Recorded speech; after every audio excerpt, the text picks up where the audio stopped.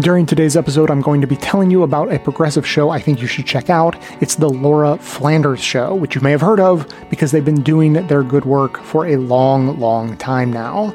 So keep an ear out mid-show when I tell you more about it. And now, welcome to this episode of the award-winning Best of the Left podcast, in which we shall take a look at the rise of woke capitalism, or more specifically, the war on woke capitalism, which is the cudgel now being wielded against any corporations who dare to seek profits by appealing to the majority of potential customers who prefer progressive social positions to that of Republicans. Clips today are from Sans Spear on YouTube, The Bradcast, After Hours from the TED Audio Collective, More Perfect Union, The Dollamore Daily, and The Couch Report from Vice News, with an additional members-only clip from Uneffing the Republic. And stay tuned to the end, where I will do my best to explain, better than others have been, where woke capitalism came from.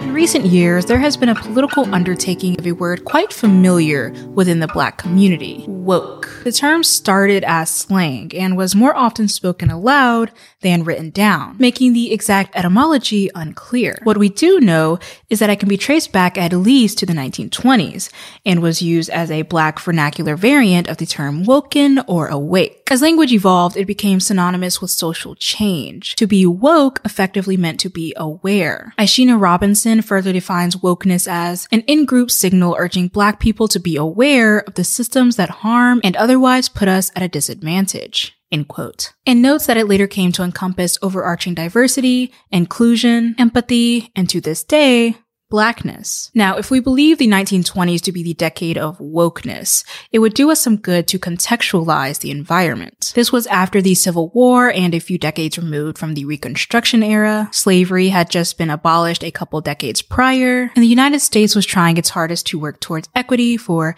every man, regardless of race. Obviously, that didn't completely work out, so I can see how the term evolved into the social justice cornerstone that it did. Despite the system of slavery being terminated, Black people still had to reckon with the fact that they were not seen as equal in the eyes of some individuals, as well as some systems. George Lipschitz speaks of housing discrimination, educational discrimination, and, as we're probably more familiar with, discriminatory judicial systems, police, and Jim Crow laws. It would make sense to try to be aware of this reality. If you're unaware, you're unable to fight against it. James Baldwin, one of my favorite writers of all time, once noted that white Americans have been encouraged to continue dreaming, and Black Americans have been alerted to the necessity of waking up. In 1962, William Melvin Kelly published a New York Times article titled, "If You're Woke, You Dig It." And in it, Kelly describes the co-opting of Black language by white beatniks, the younger, more hip demographic of the 1950s and early 1960s. According to Wikipedia, white beatniks borrowed popular slang from jazz and hipster subcultures for their own use. Words like cat and dig, and yes, even woke, became frequent visitors to their lexicon. Kelly was something of a prophet, it seems, because this popular co-opting of Black vernacular by trendy, oftentimes white subcultures persists today. AAVE has its own grammar systems and definitions. It can be used to make complex thoughts and sentences much like English or any other language. If people outside of the dialect are going to use it, it must be used appropriately. This is significant to the war on woke, which is what I'm calling it, because the term has recently been appropriated by people outside of the Black community to speak on issues antithetical to the purpose of the word. Conservatives have been increasingly using the term woke to refer to the enemy of their political beliefs. Elon Musk calls woke a mind disease that's ruining comedy. Marco Rubio, a Florida senator, consistently calls wokeness progressive craziness, cultural issues that tear at our nation's fabric, and toxic nonsense. Even everyone's favorite pwning, owning, liberal destroying conservative, Ben Shapiro, wrote a book titled, "If It Ain't Woke, Don't Fix It." And yet, despite their prolific use of the term, not a single conservative seems to understand what it truly means. Alan Smith et al. Note that, of the conservatives they interviewed for the publication of their article, very few understood the word or had a cohesive grasp of definition. A Republican Senate aide stated that it's just instinctual, like You know it when you see it. An argument so popular it made it all the way to the Supreme Court, and so uninspired that the person who said it wishes he never did. And despite his constant use of the word woke, Marco Rubio stated, "I don't know when I became aware of it. That's more of a clarion call to Republicans who have been tied to the sort of libertarian view of the economy that we shouldn't be playing a role in that." Is that even a sentence? Not even Ben Shapiro, who wrote an entire book on the subject, and who made condescending remarks about Ibram X. Kendi's apparent lack of defining structural racism, didn't define wokeness in his particular book. But trust he'll find a way to incorporate the term into another, the way he does with Woca-Cola and vocabulary. Those are kind of funny, I'm not gonna lie. The importance of a clear definition cannot be understated. If you're unable to explicitly define something, how will you organize an effective movement against it? Well, little like this. We fight the woke in the legislature. We fight the woke in the schools. We fight the woke in the corporations. We will never, ever surrender to the woke mob. Florida is where woke goes to die. Shapiro makes an interesting point in his book concerning how the woke liberal leftist lecturing mob often broadens out the meaning of a word, end quote, to reach their agenda. His example is how leftists apparently consider anything incitement so long as it elicits strong emotions. And I found that intriguing, the emphasis on strong emotion. Steven Pinker, who is a well-known, albeit controversial Harvard professor, also notes how words have two meanings when it comes to politics. He speaks of euphemisms and dysphemisms, and how a word can have its literal meaning, but also a more emotionally charged meaning that can be utilized in political rhetoric. Of course, the left does this, but so do conservatives. The war on woke doesn't need a definition because the word itself has become a curse word. It gets people emotionally charged, especially people who understand the underlying meaning of that clarion call, as Marco Rubio described it as. It's not that conservatives are unable to define what they're against. It's just that the game of politics is to never say what you actually mean. It's easier to wink, nudge, and imply it to your constituents than to ever outright say it. That way, when an armed group of your supporters storm the Capitol, you can feign innocence. Allegedly. The inconsistency of defining the word they're essentially crusading against makes it harder to tell what conservatives are opposing, if you don't know how to recognize patterns. The war on woke is left intentionally vague so that conservatives may list anything under the label, so long as they don't like it, without having to name the various phobias and isms that plague their movement. For instance, despite not knowing exactly what woke is, they all manage to rally around similar topics. The constant attack of transgender healthcare and basic human rights, the continual dismissal of critical race theory and systemic racism, the weaponization of groomer against LGBTs and drag queens. Though they don't say what woke is, the pattern in which they attack certain groups makes it clear what they mean. But that still doesn't answer a crucial question I had before researching this video. Knowing the history of the word woke and how words can change meaning based on emotion or political agenda, I still wondered why conservatives adopted this specific term as a rallying cry. What is so evil about a word that once meant progress, equality, and Black awareness? We could chalk it up to mere anti-Semitism, homophobia, transphobia, and racism, because there are many cases where that is their purpose, to harm others they view as inferior or unfairly protected. But I think another aspect of the conservative hate train stems from an impending doom within conservatives and people who relate to them. And this doom is expressed as, and oftentimes exploited by, moral panics. Therefore, the word of the day, dearest viewers, is fear. Conservatives and the people who may not be conservative but definitely feel seen by them are afraid.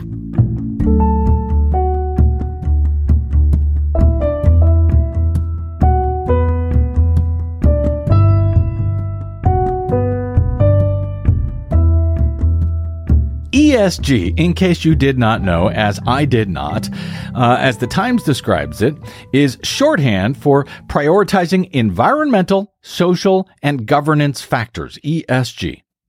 A strategy that has been adopted, they say, by major corporations around the globe for many years now, as Desi notes. Now, Republicans around the country say that Wall Street has suddenly taken a sharp left turn. You know, as major Wall Street corporations do, those lefties. With Republicans now attacking what they term woke capitalism and dragging businesses, their one-time allies, into the culture wars, reports Gellis. The rancor escalated this week, notes Gellis, as Congress entered the fray. Republicans used their new majority in the House on Tuesday to vote 216 to 204 to overturn a Department of Labor rule that allows retirement funds to consider climate change and other factors when choosing companies in which to invest. It does not force them to do so. It allows them to do so. It does not require it in any way whatsoever. It just allows money managers to consider these things if they want to. Frankly, I would be fine if they were forced to consider climate change and other factors like that when choosing companies in which to invest. But that is not the issue here. They were simply allowed to do so. So that passed in the new Republican majority House, and then the Senate followed on Wednesday with two Democrats, Senators Joe Manchin of West Virginia and John Tester of Montana, both joining Republicans to send this resolution to President Biden's desk. Both Tester and Manchin are up for re-election in 2024. The White House has said that Biden will block the resolution. It would be the first veto of his presidency. And as if to underscore the issue's sudden visibility, former Vice President Mike Pence, who is probably going to be running for president, he let loose on Twitter on Tuesday, quote, "Disappointing that President Biden is putting ESG and woke policies above hardworking Americans' retirement accounts. We will keep fighting until we put a stop to ESG once and for all." Well, gosh, I hope so. I mean, think of the children. But of course, that is what they are decidedly not doing in this case. Back to the Times here. ESG investing has become routine on Wall Street for years. Most companies issue extensive reports about their efforts to combat climate change and commitment to workplace diversity. And now they do so whether they actually carry out those efforts or not. But, you know, they got to pretend. In recent months, however, so-called conservatives have increasingly attacked the practice, arguing that it promotes liberal priorities ranging from renewable energy, oh, God forbid, to the Black Lives Matter movement. And of course, those things sound terrible. Clean energy, renewable energy that doesn't kill people and helps to save humanity, that must be stopped. And of course, the abhorrent idea that Black lives actually matter.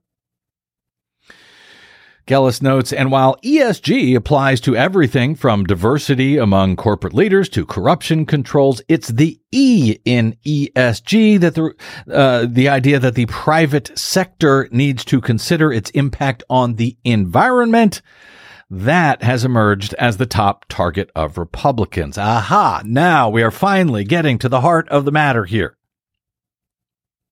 Officials in Republican-led states argue that it would lead to disinvestment in fossil fuel companies. Well, there you go, making it a top target of right-wing commentators and politicians. Is this all starting to make sense now? Alexandra Mihalescu-Cishon, executive president at Rep Risk, a company that helps corporations track their ESG goals. Yes, there are companies that have been created to do exactly this for years, and there was no war about it until now. Cishon told the Times, quote, ESG has been caught in the cultural war crosshairs in the U.S. It's become a liberal versus conservative, Democrat versus Republican issue. Actually, it's become a Republican issue. End of story. And by calling it a war, we are somehow conceding that, you know, those of us who don't watch Fox all the time are in some kind of war over this, quote, culture issue of ESG. Is a livable planet for humanity now simply a debate about culture? Republicans plan hearings this year at which the Times calls the conservative lawmakers likely to grill executives from some of the nation's biggest banks on their views about climate change, social issues, and more. And the Times also notes that there are indications that this pushback is gaining traction. Vanguard, one of the world's largest investment firms, recently withdrew from the Net Zero Asset Managers Initiative, an effort intended to get institutional money managers engaged in the fight against climate change. And that, of course, is the entire point. BlackRock, the world's largest asset manager, has been going out of its way to remind politicians that, yes, it still invests in fossil fuel industries. Please don't harm us. Please don't hurt us. As the Securities and Exchange Commission considers a new rule that would require corporations to disclose their carbon emissions, not to cut them, mind you, just to disclose them, to disclose what their carbon emissions are each year. As the SEC is considering a new rule to require that, industry groups, fossil fuel companies, and Republican lawmakers have been pushing to limit that. Don't tell anyone how much you're killing the planet. That's an outrage. And that's what this is all about. Not even letting people know what the carbon emissions are, what the carbon output is of any various company. We can't have that.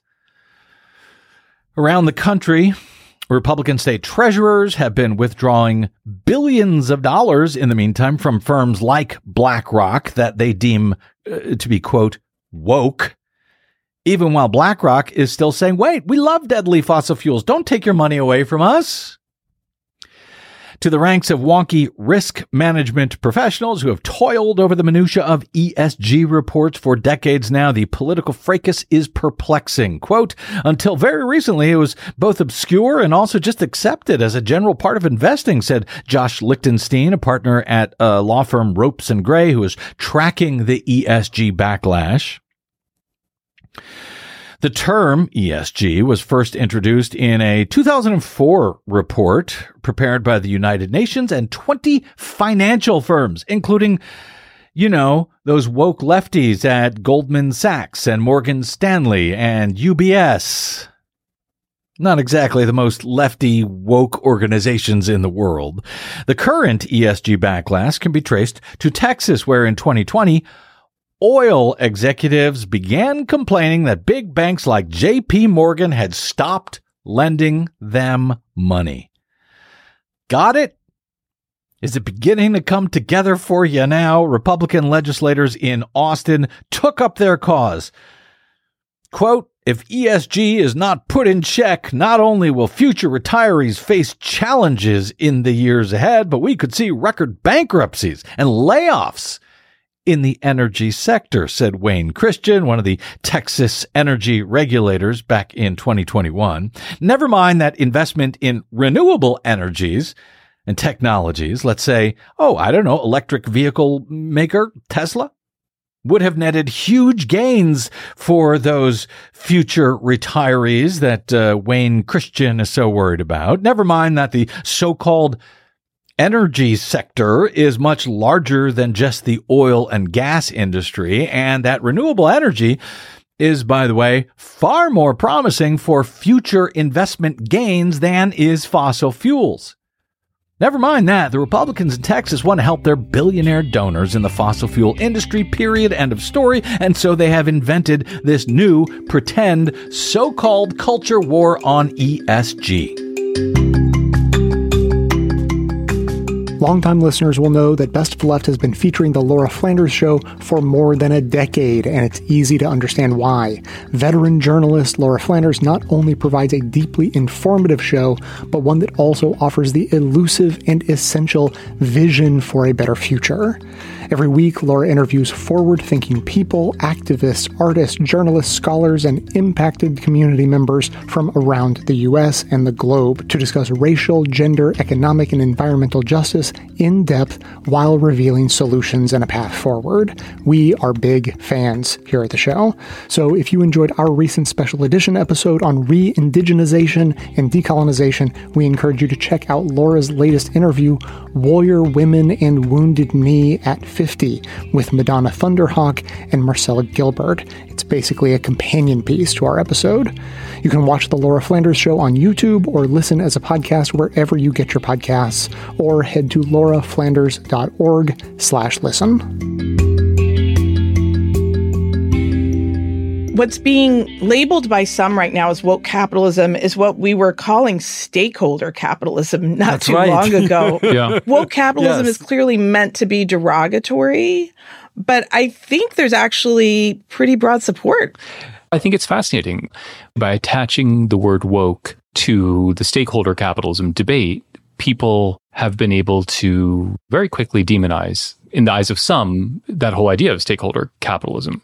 And so I think that was kind of a master rhetorical move. Because the word woke is so evocative and provocative that it immediately makes people think a certain thing about what stakeholder capitalism is.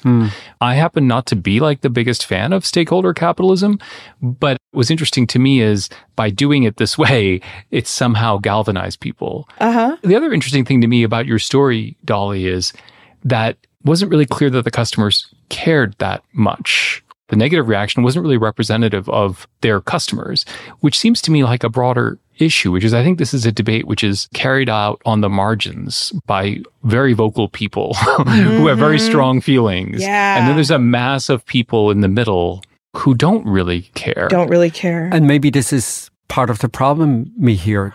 The marginal nature of many of the activities. I remember, this is now a couple of years back, when the Business Roundtable officially said goodbye to shareholder-only concerns and adopted stakeholder capitalism.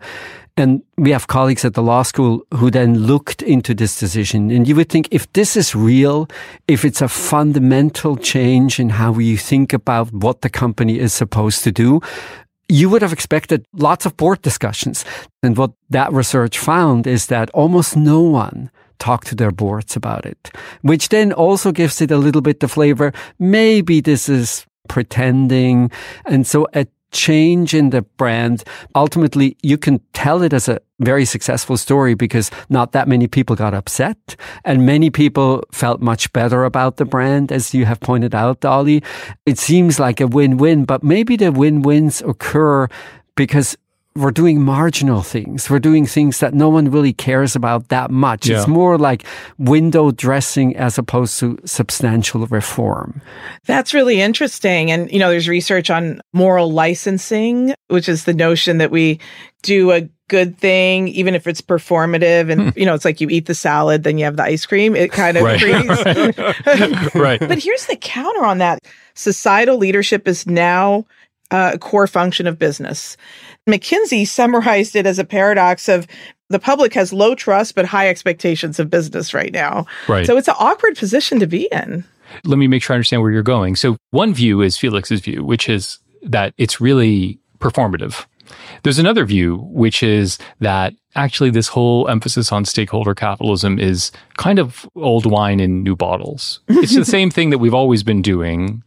The way you build a good business is you serve your constituents. And by the way, that turns out to be good for shareholders too. And then there's the third view, I think where you're going, which is, no, this is really different. People expect business to solve societal problems, and business can solve societal problems. Is that where you're at? To me, that's what's emerging as the quandary here. Maybe businesses are in a shallow way accepting the role, but not in a deep way. But the expectations seem to be there. But the other critique is that once you start to expect business to do this, first off, it becomes polarizing in a way that somehow business was not before. And then maybe more so that somehow we have let corporations start to mediate public problems. What do you make of those kinds of critiques? I think they're legitimate critiques because, especially with the polarizing point you made, when a business sort of aligns with our own personal values and takes a stance, you know, maybe we're like, yeah, go for it. I love it. I want to work there. And then when they don't, we're like, how dare they impose their values on me? So we definitely have this asymmetric perspective on when business should get involved and when it shouldn't. But I think the days of businesses thinking they can just be businesses are over, honestly, rightly or wrongly. So I'm not saying that prescriptively. I'm saying it descriptively. I think those days are over. So, Dolly, one of the things I really loved about your book is to say, in all of these corporate decisions, and even frankly, in many of the personal decisions that we make, we now have a sense that these decisions are really big because they're emblematic for choosing a side. Either I really, really love my country and there's nothing wrong with it and all of history is really wonderful, or oh my God, I cannot believe what the history of my country was and the perennial injustices that are now embodied in institutions that basically make it almost impossible to see anything right about the country. And one of your arguments that really spoke to me was that that's a false choice. And some of the decisions that seem really big because you feel like you're taking a side, you're choosing a camp, are actually not that big because you can hold both of these ideas in your mind at the same time. Yeah, Felix, you described that beautifully. And that's the research on paradox. The idea that when we have a paradox mindset, we can hold two truths that appear to contradict each other. We can hold both of those at the same time. It can be true that there are elements of our history that were brutal. It can be true there are elements of our history that were beautiful. And rather than having to, as you said, choose one or the other, we can accept that both coexist with each other. When we do that, our brain kind of unlocks. Businesses are there to be businesses. And at this point in society, they're also going to be a major institution in society.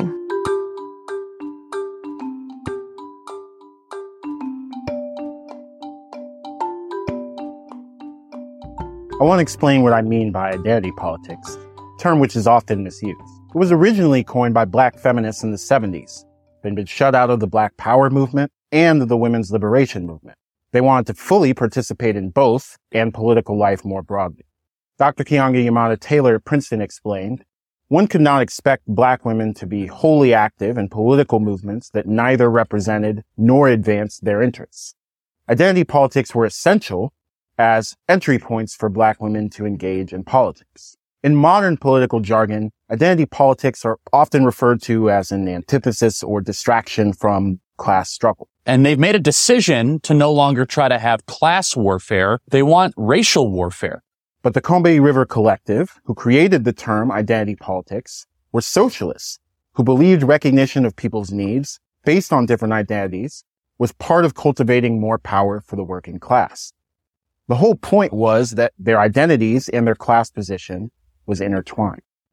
The needs of oppressed communities aren't obstacles in the fight for worker power. They're ways to build solidarity, which begets more power. Like the 1980s lesbians and gays support minors movement, we're a group of queer Britons rallied together for minor labor rights. In the 1930s through the 1960s, labor unions were some of the most powerful voices against racial segregation. As solidarity increased between working people across race, movements for workers' rights, women's rights, gay rights, and civil rights won big victories. In response, conservatives launched new efforts to destroy the solidarity of the working class. The Right to Work movement, a collection of laws helping companies destroy unions, was started by Vance Muse, a Texas businessman in the early 20th century. Muse said of unionization, "From now on, white women and white men will be forced into organizations with Black African apes whom they will have to call brother or lose their jobs." But today, the wealthy and powerful use the term identity politics to mean anything they consider too Black or queer or feminine for their tastes. Identity politics. Tribal racial identity politics. The never-ending stream of identity politics. So how did a form of politics created by Black radical feminist socialists become a favorite of Pepsi and Starbucks? The answer is elite capture. In most societies, there are elites who have advantages over other people in some specific area of life, who have more land or resources or even skill at something than the people around them. But how much control over how we work, where we live, or even how we talk can elites get by some more narrow kind of advantage? That depends on how unequal things are. how big the inequality is between elites and non-elites, and how effective non-elites can be in demanding fairness across different aspects of social life. The elite few redirect resources and institutions that should serve the many towards their own interests. What was once all of ours becomes theirs. That's the norm in hierarchical society. Elites capture identity politics for largely the same reasons and in the same ways as they capture everything else, from natural resources to government subsidies to labor. The CEO of JP Morgan took a knee at a bank grant without addressing systemic problems of capital and loan access or investments in companies that benefit from racial inequality. Washington, D.C. opened Black Lives Matter Plaza while the district's police were shooting black residents, harassing protesters, and violently enforcing the racial status quo. And every Pride Month, major corporations and even the military post messages claiming to care about the LGBTQ plus community. Corporations captured identity politics because they saw how valuable it is. They understand it changed how people felt about themselves and each other, so they found a way to make it work for them. Imagine our society as a house. Got a number of rooms in it, but some of those rooms are only accessible to certain people based on their race or class or other factors. There are plenty of rooms of power like this in our real society. At the top of the house is the nicest room. Resources from the rest of the rooms flow there because of how the house is built. There, elite members of the house make decisions on how the house is run. The elites in this room might feel pressure from the people in other rooms to at least acknowledge that the way things are being run is unfair and unequal. The elites don't want to lose wealth and power, but they want to appear like they're recognizing the humanity of the people in the other rooms. To stay on top without giving up anything, they take the language of identity politics. They recognize other people in the room who represent marginalized demographics. They don't change the structure of the house. They just change who appears in the nicest rooms. They might even pass the mic to those people. They might choose to take up less space or center the most marginalized. It's easy for the elite. Just make it seem like they are elevating new voices or creating space for people who were previously denied it. I call that deference politics because it's based on asking us to defer to others in the room who come from more marginalized identities and to believe the act of listening to the people who represent those communities in the room is the solution. Lifting up marginalized voices and making space for others can be a useful step, but deferring to more marginalized voices within the room of power on its own does nothing for all those other people in the house who will never access wealth or power. And sometimes, claiming to care about marginalized voices can be a way to maintain wealth and power for the elite. Listen to this clip from an internal REI podcast. Hi, REI. My name is Wilma Wallace, and I serve as your Chief Diversity and Social Impact Officer. I use she, her pronouns, and am speaking to you today from the traditional lands of the Ohlone people. The same podcast then goes on to implore employees not to unionize. One of the top questions that must be on people's minds is why REI doesn't think unionization is the right thing for the co-op or for the employee. They use progressive language to union bust. Starbucks made a PR push for their program expanding healthcare benefits for trans employees in 2018, then threatened to take those benefits away during the current union push. Amazon even used charities meant to support Black business owners to argue against antitrust laws, which would support small businesses. If we really want to change how life works for working people and others towards the bottom of the social structure, we can't just focus on matters of representation who is speaking. We need new rooms and a new blueprint for the house that they're in. Yes, it is valuable for individuals to learn how to understand their privilege and to organize with others who share our identities. But forms of deference politics that ask identity privileged people to take up less space and feel bad about themselves will never threaten the global financial and political elite who control our society. Instead of identity politics, which can be easily co-opted by corporate America, we need to work together for constructive politics, focusing on positive outcomes for working people. To get there, we can start with identity, but however we start, we have to arrive at solidarity. We need to recognize the way we are different, yes, but to actually challenge the elites who dominate wealth and power in our society, the working class also needs to connect to our similarity. That's solidarity. Solidarity recognizes our mutual interests and shared humanities and identifies our shared adversaries. It's about accepting that our fates are intertwined instead of allowing those in power to exploit our differences to divide us. Solidarity is a key principle for successful labor union organizing. It takes a whole freaking village to win. One voice is not going to count. We want to represent all people. We want to make sure that it's all inclusive, and putting workers in the driver's seat, that's the ultimate power. It's quite illogical to actually say, well, I'm gay and I'm into defending the gay community, but I don't care about anything else. It's ludicrous. It's important that if you're defending communities, that you also defend all communities and not just one. Solidarity unites working people against the corporate elite and isn't satisfied with symbolic victories or the mere appearance of justice. Solidarity fights until a more equitable distribution of wealth and power has been won. But we can't achieve true solidarity until we identify and acknowledge what is really dividing us. Far-right media, establishment politicians, and big corporations united in the cause of capturing more power and wealth for the elite. As Dorian Warren says, the goal is not a rainbow oligarchy, but a truly equitable multiracial democracy. Once we collectively realize who is trying to divide us, we can work towards solidarity and real economic justice for everyone, not just the symbolic identity politics facade created by the ultra-wealthy.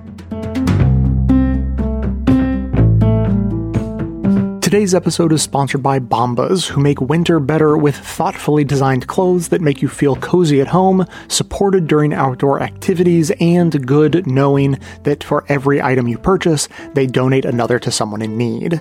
They use the softest materials like merino wool, Pima cotton, and even cashmere, which makes them the perfect cozy wintertime layers. And their slippers are soft on the outside, but even softer on the inside, thanks to materials like fuzzy Sherpa. And for the active among you, Bombas makes temperature-regulating clothing so you can feel more comfortable while jogging, snowboarding, or doing whatever you love most. I've been enjoying all of Bombas materials and features for years now, but of course my favorite feature is that socks, underwear, and t-shirts are the 3 most requested items at homeless shelters, which is precisely why that's Bombas' focus with their buy one, gift one model. And so far, Bombas customers like you have helped donate over 75 million items of essential clothing through a network of 3,500 on-the-ground organizations serving their communities. So go to bombas.com/best and use the code BEST for 20% off your first purchase. That's BOMBAS.com/best and use the code BEST at checkout.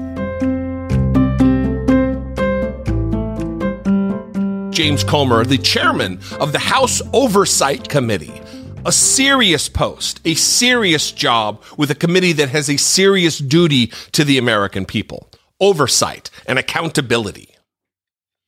James Comer was on the news this weekend and was talking about how this bank, SVB, you're hearing it called, Silicon Valley Bank, was a woke bank, a woke financial institution. Apparently that's why it failed. And then you're finding that the same people who battle against woke are now complaining that Biden's not bailing out the bank. It all makes a ton of sense if you close your eyes and bury your head in the sand. Nonsense. The reason this bank, what happened is because of deregulation. It's once again another indicator that Donald Trump and his flagrant deregulating of many industries is causing harm. Here is James Comer talking about woke banks. And then we see now coming out that they were one of the most woke banks in their quest for the ESG type policy and investing. This could be a trend, and there are consequences for bad Democrat policy. And I think we need to keep an eye on all the banking sector right now. Well, again, if you need any more evidence that they're not serious, just play that clip. If you need any more evidence that they'd have no idea what woke is, play that clip. If you need any more evidence that woke is just anything that can give them a click, watch that video. In 2017 was the movement when finally Donald Trump had a majority of Republicans in the House, that they started doing the damage to the country and our financial institutions under the guise of deregulating. Let them regulate themselves. It stymies creativity. It stymies investment.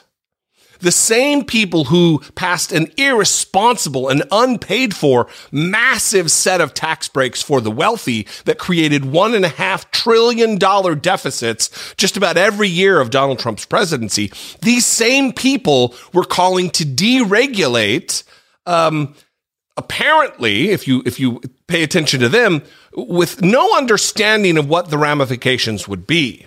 Here's Kevin McCarthy in the lead up to rolling back these regulations, talking about the need to roll back these regulations. Lisa Lambert from Reuters. Given that we're talking about regulation and economic growth, are there any financial regulations or banking regulations that you feel are impeding economic growth and that you might put through the CRA on January 30th?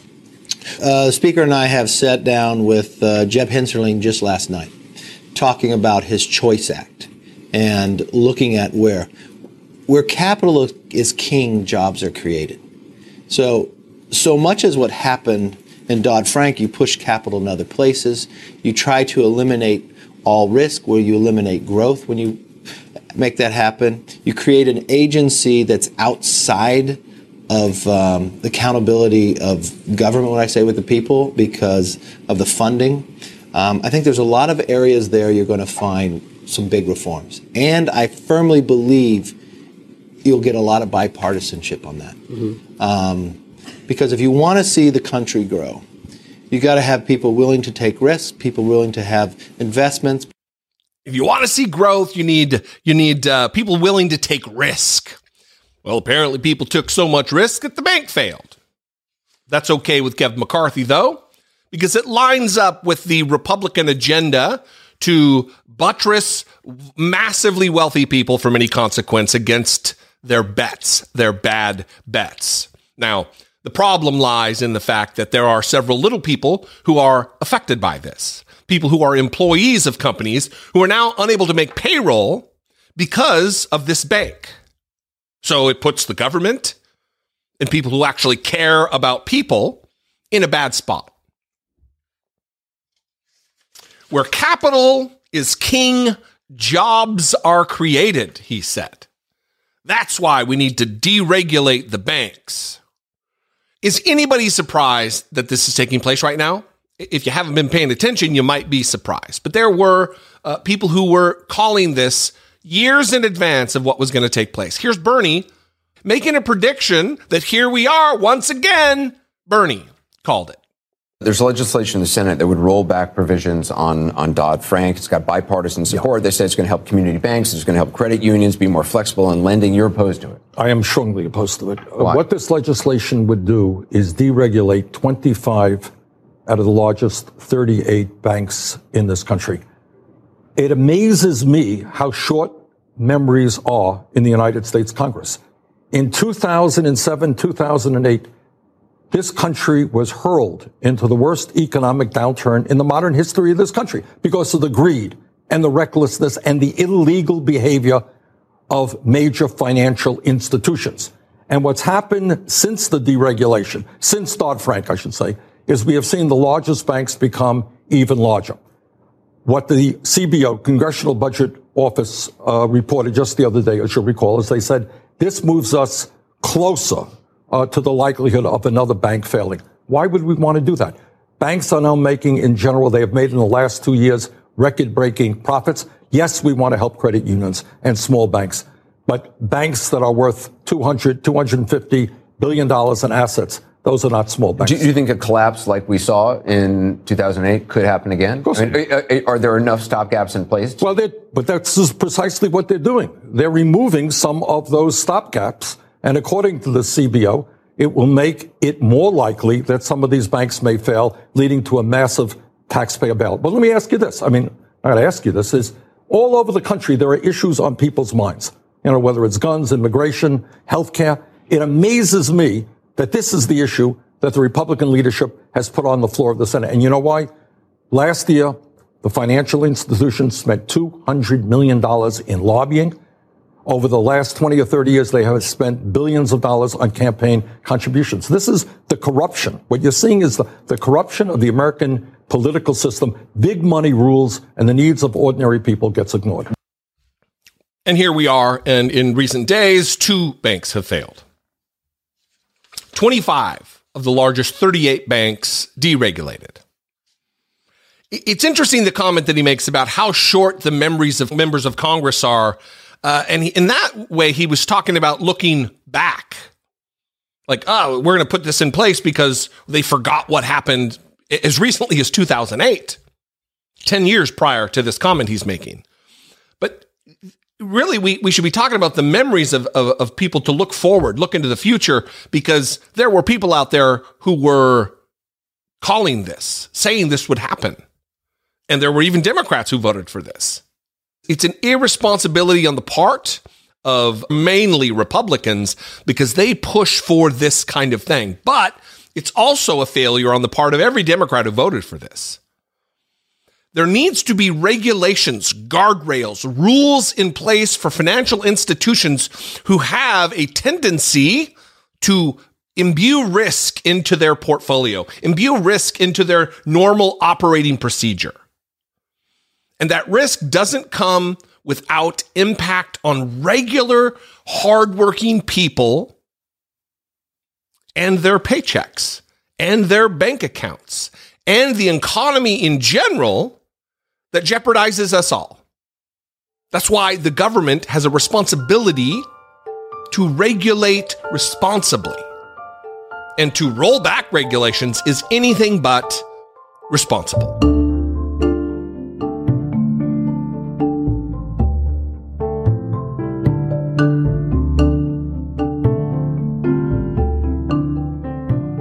Woke corporate America is based on lies. A bunch of woke corporatists running this country. The woke corporate cowards, it's now hitting, if you can believe it, new levels of derangement and psychosis. The GOP is fighting with one of its oldest friends, corporate America. But it's just business. Let me explain. Take a moment to feel sorry for the U.S. Chamber of Commerce. It may be hard to sympathize with the biggest, most powerful lobbying group in America, but it's going through a tough time. It's not sure who its real friends are anymore. For decades, the answer was simple. Republicans.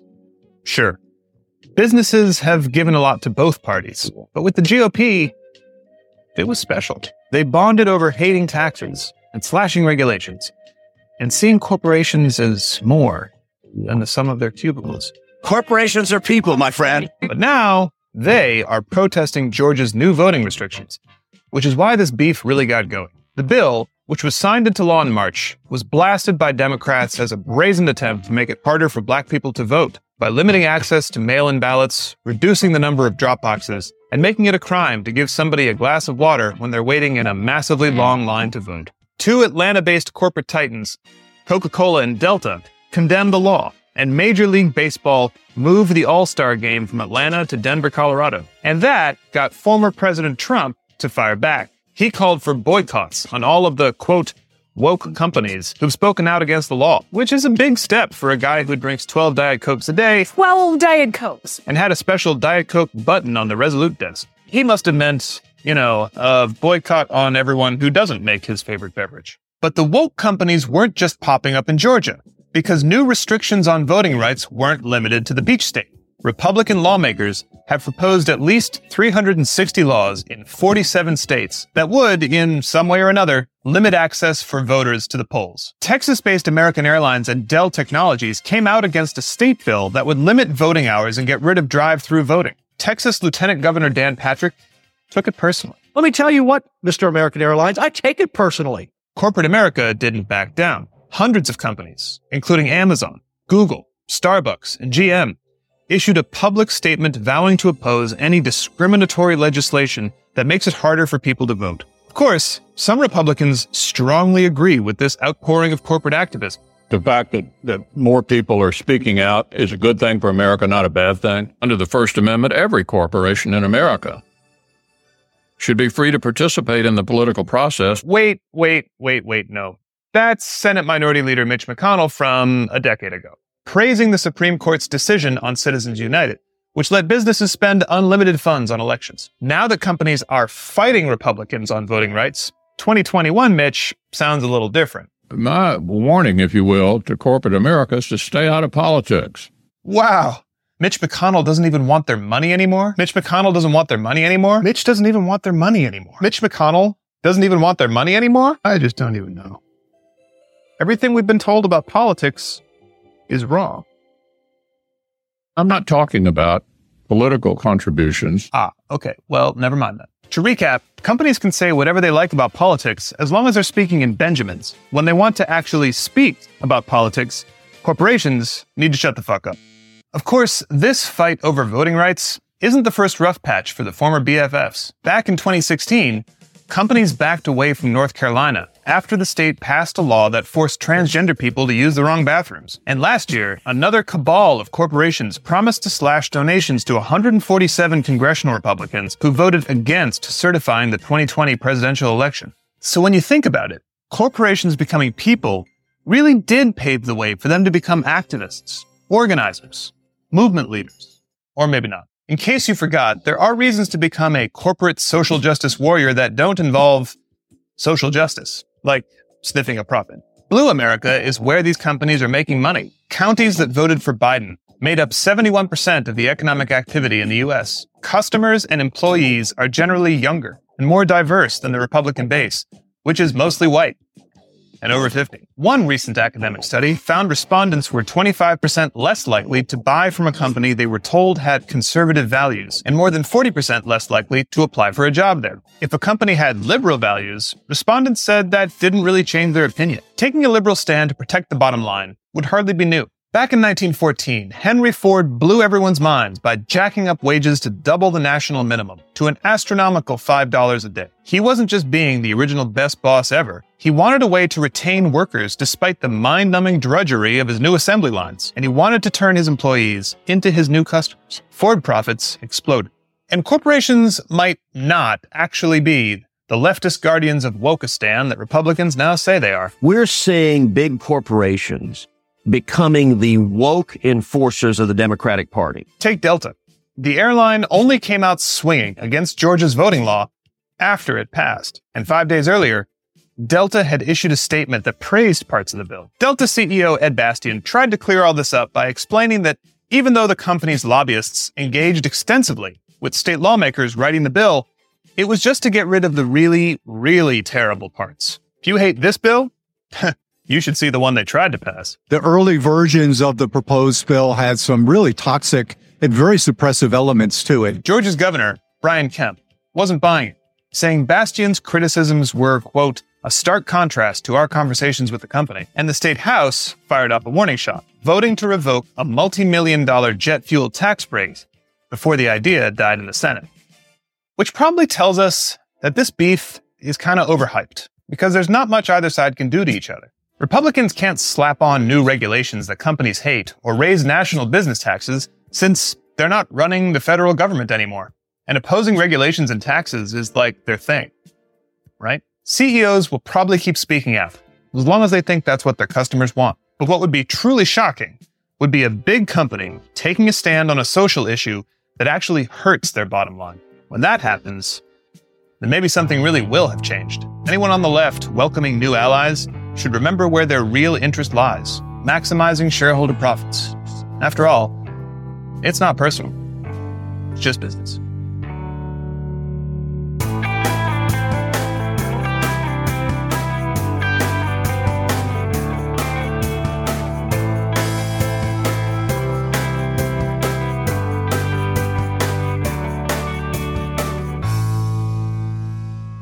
We've just heard clips today, starting with Sam Spear explaining the history of woke and why the right doesn't bother to try to define it accurately, or at all. The broadcast explained ESG and how maintaining a livable planet is just a culture war. After Hours pointed out that woke capitalism is just another word for stakeholder capitalism, and that it has been uncontroversial because it's more window dressing than substantive. More Perfect Union explained the elite capture of identity politics, which is why our focus must be on solidarity politics across identity and economics. The Dollamore Daily looked at the deregulation behind the failure of the Silicon Valley Bank, which the right is blaming on wokeism, no surprise there. And the Couch Report from Vice News warned that woke capitalism is entirely about capitalism and not so much about being woke. So while they're seeking profits, don't be fooled into believing that they've become true progressive allies. That's what everybody heard, but members also heard a bonus clip from Uneffing the Republic, digging a little deeper on ESG greenwashing and why it's actually good for their bottom line. As with so many idiotic culture war clashes that bleed into the political discourse, ESGs have become the new way for officials on both sides to prove their ideological bona fides. Apparently, owning the libs on climate is now more important to this era's brand of Republican politics than the free market principles that they've fetishized for so long. To hear that and have all of our bonus content delivered seamlessly to the new members-only podcast feed that you'll receive, sign up to support the show at bestoftheleft.com/support or shoot me an email requesting a financial hardship membership because we don't let a lack of funds stand in the way of hearing more information. And now I have just a couple more thoughts on today's topic. As part of our research, we heard a few pretty bad attempts to explain the origins of woke capitalism or socially conscious capitalism or ESG or whatever you want to call it. Basically, how did we get to the point where corporations started speaking out on social issues, particularly speaking out on the left side of those social issues? And since other people were doing a poor job, I thought I would take a stab at doing better. So here's my take. First of all, this is not new. I read Rules for Radicals recently, published in 1971, and here's a passage from near the end of the book, quote, "The corporations must forget their nonsense about private sectors. It is not just that government contracts and subsidies have long since blurred the line between public and private sectors, but that every American individual or corporation is public as well as private. Public in that we are Americans and concerned about our national welfare. We have a double commitment, and corporations had better recognize this for the sake of their own survival. Poverty, discrimination, disease, crime, everything is as much a concern of the corporation as is profits. The days when corporate public relations worked to keep the corporation out of controversy, days of playing it safe, of not offending Democratic or Republican customers, advertisers, or associates, those days are done," end quote. And just in case you didn't know, Rules for Radicals is a very famous book about organizing for progressive goals. As I said, 1971, they said the days of corporations being able to ignore the social good are over. So you could take that a couple of ways. One, this is not a new idea, so anyone who's claiming it's new clearly doesn't know what they're talking about. For instance, one person who got famous by being anti-woke on Fox News and who is now running for president as a Republican, but it's someone you probably never heard of. His name is Ramaswamy. He said that he thought wokeness and woke capitalism started back in the financial crisis of 2008. So swing and a miss. But number two, you could say, see, I told you the left has been trying to bend corporations to their will, and this just proves it. This is the plan. It was in the book. To which I would say, sort of. But here, listen to the line that came immediately before that paragraph in the book. Quote, "The revolution must manifest itself in the corporate sector by the corporation's realistic appraisal of conditions in the nation," unquote. In other words, corporations are always going to follow their financial best interest. And so we need to change the conditions in the nation enough so that corporations find it more profitable to follow us than to fight us. Corporations aren't infected by a woke mind virus. They're responding to the demands of the market and trying to maximize profit. But there's another talking point in the anti-woke argument I want to address. They say that the left is trying to get done through the corporate sector what we weren't able to get done through the ballot box. And I must admit, this is actually a pretty clever talking point. The implication is that if you can't get a given policy passed through the government, then it must be an unpopular policy because we live in a democracy and anything that's popular gets passed, right? And so that strongly implies that progressive policies are unpopular. And then taking that as a premise, given our inability to pass our unpopular policies through the government, we have resorted to using some sort of black magic to convince corporations to do our dirty work for us, even though it would presumably go against their financial interests. Like I said, it's a clever talking point that makes the left sound both unpopular and vaguely deceitful. And as all the best lies are, it's based on a partial truth. The reality is that our government on both the federal level and in a majority of the states is totally hamstrung by anti-democratic forces that prevent even wildly popular policies from passing. These forces include the corrupting influence of money in politics, gerrymandering, voter suppression, the filibuster, the lasting impacts of the Powell memo, Robert Bork's theory on antitrust legislation, the fact that one party has devolved into a cult of personality, among other things. So it's true, actually, that the left has been stymied in our attempts to pass progressive legislation, but it's not true that the reason is because our policies are unpopular. It's because our system is broken to the point that it no longer even resembles a democracy. I mean, I know it's hard to imagine, but back in the 70s, Ralph Nader and his merry band of activists were making real progress in demanding the regulation of corporations. But then the era of neoliberalism set in, standards changed, and that door was largely shut to the left. And so, given that reality, it's only sensible that the left would have shifted its focus. If we can't get progress through the government, then we must look elsewhere. And so in the 70s, the civil rights movement had just come and had inspirational success, and there was still energy for social change. So it's only natural that energy would shift from government, where we began hitting a brick wall, to social revolution demanding equal rights for all, such as the campaign for the Equal Rights Amendment, the gay rights movement, which had just been sparked by the Stonewall riots in 1969, and the continued push against racism. So it's true that the left has been stymied by government in recent decades. I mean, the Equal Rights Amendment failed. Same-sex marriage remained illegal until 2015, and even then it wasn't passed through Congress, but through the Supreme Court. And I'm pretty sure we didn't solve racism. But what power we lost in government was shifted to a campaign of public persuasion, which is now showing its impact in the form of even corporations coming to our side. So the war on woke capitalism should be understood as a continuation of the same conservative campaign that broke our democracy. Because conservatives generally believed in democracy until their views made them unelectable. And then, just like in the Jim Crow era, rather than update their views, they began to change the rules of the system to keep themselves in power illegitimately. Well, similarly, they used to believe in corporate freedom to pursue profits until it became more profitable to support progressive ideas than conservative ones. Now Republicans are changing the rules again in an attempt to stop them by force. So there has been a conscious campaign from the left going on trying to manipulate the political and corporate landscapes. But the only real plan we had was, let's convince everyone we're right. Whereas on the right, the campaign has been, well, if people won't vote for us, then we should use the power of government to make it harder for them to vote at all. And if corporations disagree with us, then we should use the power of government to punish them and control them any way we can. And that is pretty much politics and capitalism in the United States.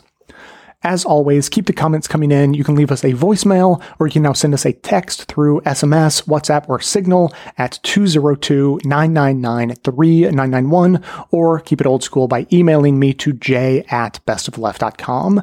Thanks to everyone for listening. Thanks to Dion Clark and Aaron Clayton for their research work for the show and participation in our bonus episodes. Thanks to our transcriptionist trio, Ken, Brian, and Lewindy, for their volunteer work helping put our transcripts together. Thanks to Amanda Hoffman for all of her work on our social media outlets, activism segments, graphic designing, webmastering, and bonus show co-hosting. And thanks to those who support the show by becoming a member or purchasing gift memberships at bestoftheleft.com/support through our Patreon page or from right inside the Apple Podcast app.